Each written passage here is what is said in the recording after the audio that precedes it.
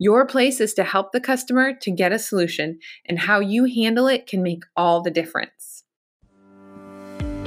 We are going inside Gift and Home, and I am your guide, Dawn Groders. This is where we will dig into sales, products, and business relationships for retailers, wholesale brands, and sales reps in the gift and home industry. With 20 plus years of experience as a buyer, sales rep, and now business owner, I am thrilled to be your guide, providing tips, techniques, ideas, skills, and motivation on your journey to building a thriving business. So let's get started. We have all had them, upset customers, and the likelihood of having them again is high, especially during this time of the year. Holidays can stress people out, which can cause your customers to be less patient and be more frustrated. And you might just be the person that gets the brunt of it. I have had my fair share of difficult, upset, and angry customers. I've had customers hang up on me, yell, swear, and be very unkind to me when they are upset.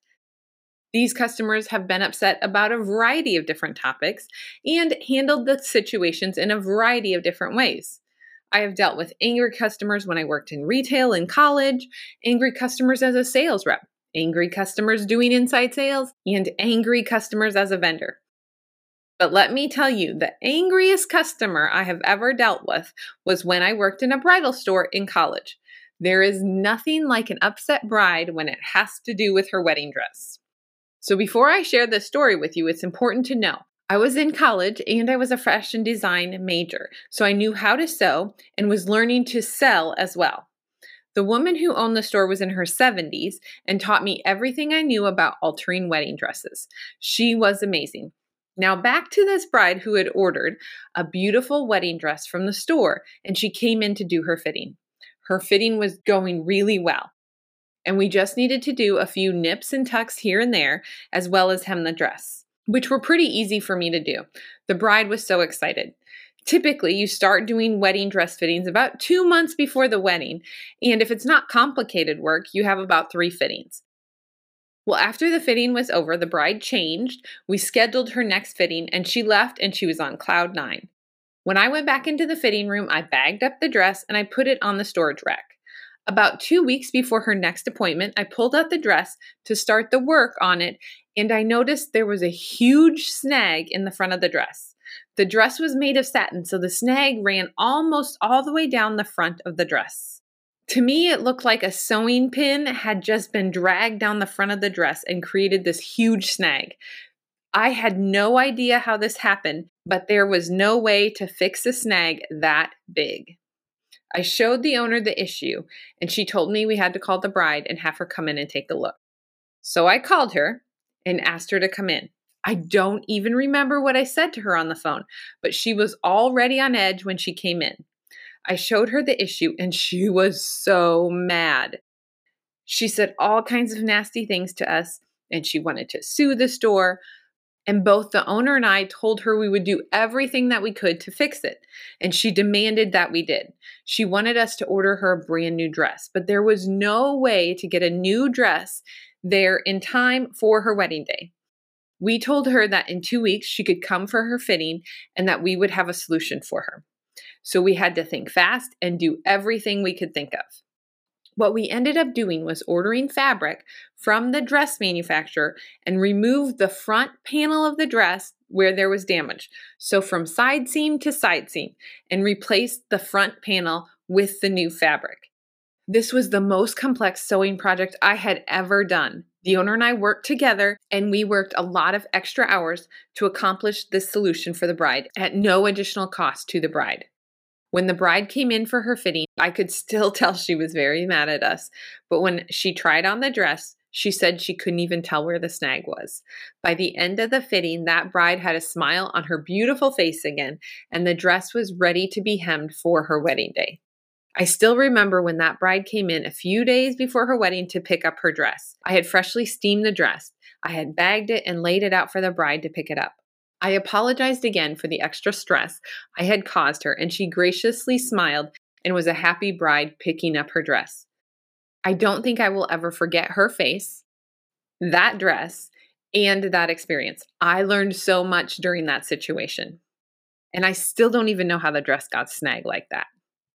Situations like this are not easy or fun, and I am sure you have your own stories of upset customers.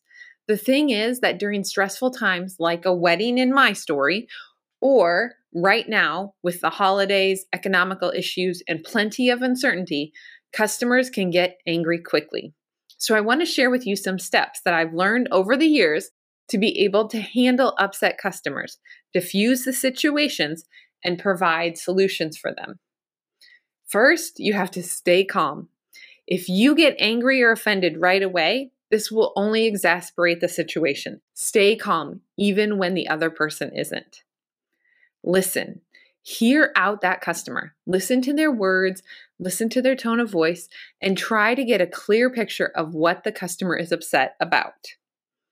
Next, you want to ask questions. If you don't have a clear understanding about the situation, ask questions to get more clarity. Then you want to validate their response. Tell them what you have heard them say and how it's making them feel. You can say something like, I understand you are upset because A, B, and C has happened. Next, find out their expectations.